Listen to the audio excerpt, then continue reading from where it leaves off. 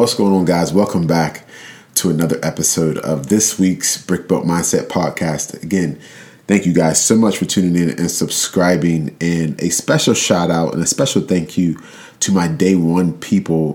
Guys, today we have hit 100 episodes. I know I can't believe that it's been that many. Honestly, I feel like just yesterday I was pressing record, chopping up, really trying to figure out my very first episode. I can't believe it that it's been already pretty much 2 years since I've launched this podcast with 100 episodes in, and I truly appreciate everybody, whether today's your first day listening or if you've been rocking with me since day one or if you've gone back since you started and hit every single episode and played them all.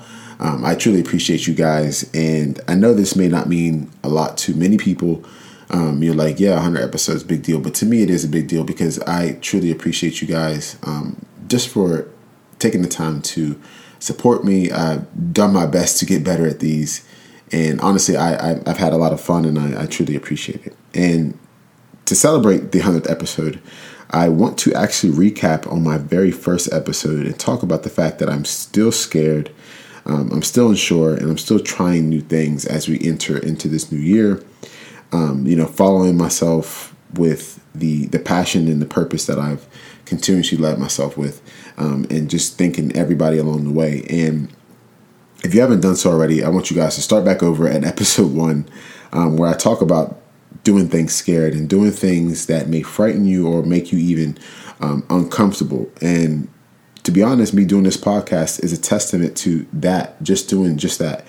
And doing things that make you scared or nervous. Not by any means am I talking about putting yourself in danger or in harm's way, but rather the risky stuff or, being uncomfortable and getting outside of your safety net and maybe even outside of your scope of practice or your specific set of skills. And we've all experienced some level of regret or resentment in our lives because of the choices that we made or even the lack of choices that we may have made. And I want to resurface that same message that I said before about not being able to beat the feeling of fear, especially when we're trying something new. And that is to just do it scared, guys. And just take that chance, make that leap, take that job that you may be extremely nervous about, make that move, even across the country, leaning into faith and riding along with fear at shotgun.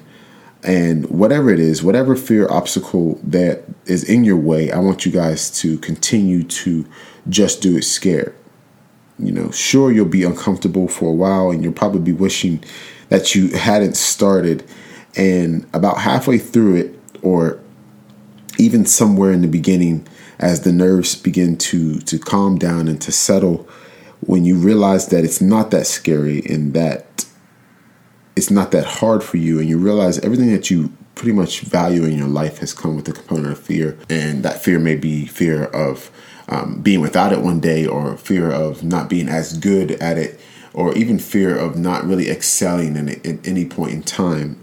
Regardless, there's some component of fear to pretty much everything that you value in your life. So today, my advice is simply a reminder to many of you that have been listening to me the last 2 years, that I'm still scared.